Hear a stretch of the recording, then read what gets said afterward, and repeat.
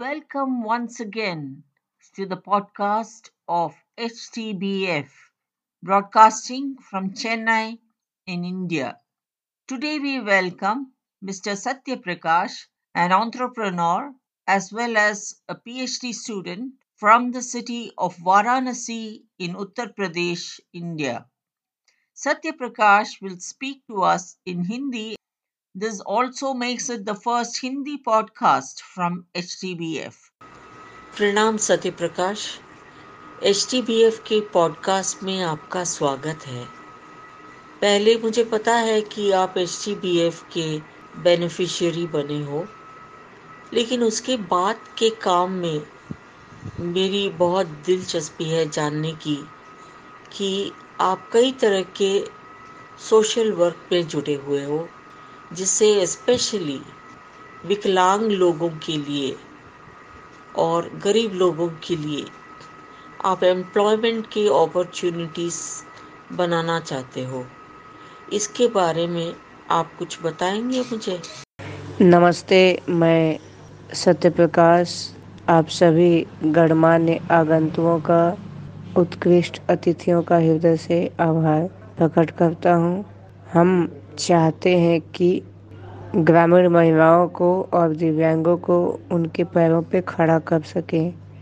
इसके लिए मैं चाहता हूँ कि एक हब, एक सेंटर, एक फैक्ट्री हो जहाँ पे ग्रामीण महिलाओं को मैं रोजगार दे सकूं और इसके दिव्यांग को उनके पैरों पे खड़ा कर सकूं रोजगार देके। इस कड़ी में मैंने स्टार्ट कर दिया है, मसाले का फैक्ट्री प्लान किया है।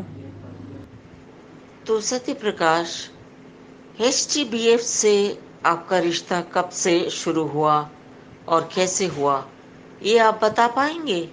Ma'am, help for the blind foundation से मेरा संपर्क जब मैं BA फर्स्ट ईयर में VHU में आया था, तो एक प्रोफेसर थे डॉक्टर जैना, तो उनसे मेरा संपर्क हुआ। तो उन्होंने मुझे आग्रह किया कि आप वॉलंटियर के रूप में ब्लाइंड बच्चों का सहयोग करिए और मेरा फाउंडेशन छात्रवृत्ति देगा, तो एज ए वॉलंटियर आप हेल्प करिए। तो मैम, जब हम आए थे तभी से लगभग BA फर्स्ट ईयर से 2015 से ही मेरा हेल्प द ब्लाइंड फाउंडेशन से संपर्क है। उसके बाद मैं 4-5 साल तक जब भी था और आज भी हम हेल्प द ब्लाइंड फाउंडेशन का काम करते। मैम, यहाँ पे जितना भी काम होता है वॉलंटियर का, जैसे मान लीजिए लड़कों का फॉर्म भरवाना, उनका फॉर्म सबमिट कराना, उसको भेजना, फिर यहाँ पे कार्यक्रम आयोजित करना, हेल्प द ब्लाइंड फाउंडेशन के माध्यम से हमने कंप्यूटर सेंटर भी चालू कराया है। इसके अतिरिक्त ma'am, help the blind foundation के सहयोग से मैं एनिमल इंडिया में बेंगलोर में जाकर ट्रेनिंग भी किया हूँ। तो 2015 से हमारा संपर्क हेल्प द ब्लाइंड फाउंडेशन से। सत्य प्रकाश, मैं पूछना चाहती थी कि आपकी जीवन में किस किस ने महत्वपूर्ण रोल अदा की है, किस किस ने आपकी सहायता की है? आपके पेरेंट्स के बारे में भी कुछ जानना चाहती हूँ। मैम, हम आपको बता दें, हमारे पापा एक शिक्षक हैं और मम्मी घरेलू महिला है। हमें हमारे जीवन में इंटर तक सर मैम मुझे किसी का सार्थक सहयोग नहीं प्राप्त हुआ। BA में थोड़ा बहुत professor MK Singh sir, Malvika Ranjan ma'am, Panda sir और भी मैम कुछ लोग हैं जिन्होंने थोड़ा बहुत प्रयास किया। उसके बाद मैम अभी रिसेंटली हमें एक राजेश भाटिया सर हैं, उन्होंने हेल्प करके स्टैंड कराने का प्रयास किया है। वो हमारी सोच को, हमारी क्षमता को पहचान रहे हैं और मैम उनसे जितना हो पा रहा है वो कोशिश कर रहे हैं। आपने पूछा कि आपके किससे प्रभावित हैं, तो मैम बचपन में मैं स्वामी विवेकानंद जी का किताब पढ़ता था और APJ अब्दुल कलाम जी सर को मैं पढ़ता हूँ मैम। इन दोनों को मैं अपना रोल मॉडल मानकर अपने आप को आगे बढ़ाना चाहता हूँ मैम। ये मसाले के बिजनेस में आपने कितने लोगों की सहायता की है? उसमें से महिलाएं कितनी होंगी? मैम, आपको हम बताना चाहेंगे, जब मेरा इंडस्ट्री प्रारंभ हुआ था तब मैंने 20 लोगों को रखा था, लेकिन मैम कोविड की वजह से इनकम उतना अच्छा हो नहीं पाया क्योंकि स्टार्टिंग पॉइंट था। तो उसके बाद क्या हुआ कि हमको मजबूरन 15 लोगों को हटाना पड़ा। मैम, हमारी इच्छा नहीं है कि हम उनको हटाएं या उनको न रखें।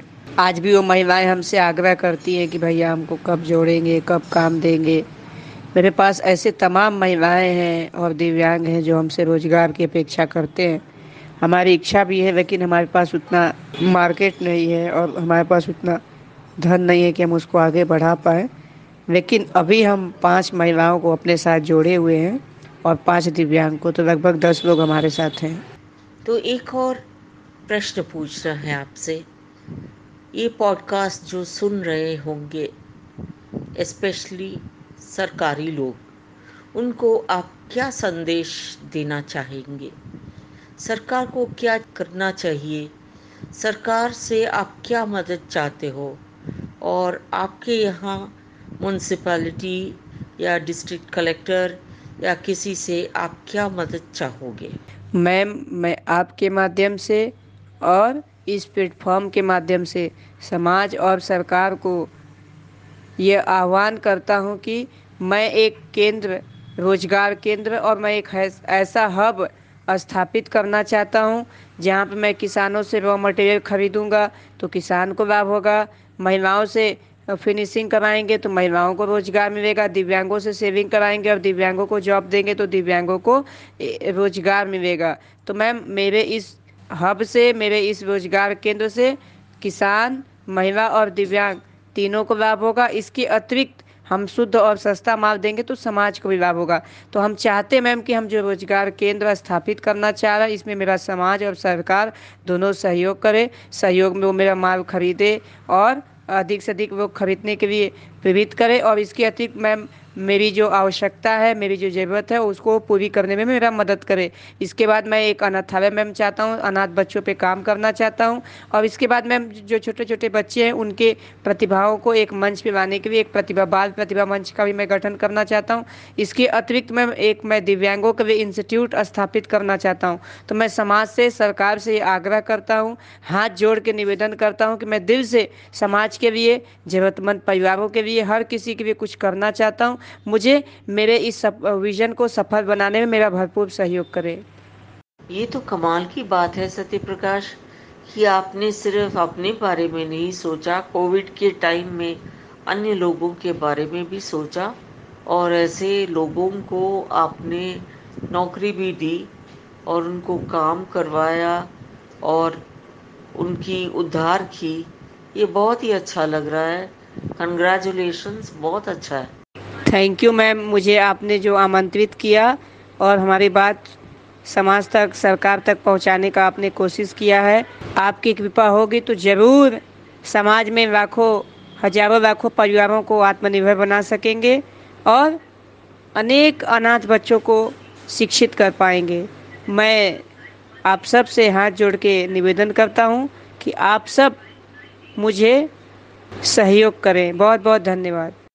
थैंक यू सत्य प्रकाश, आपसे बात करके बड़ी खुशी हुई। हमारे पॉडकास्ट में आने के लिए आपको बहुत बहुत धन्यवाद।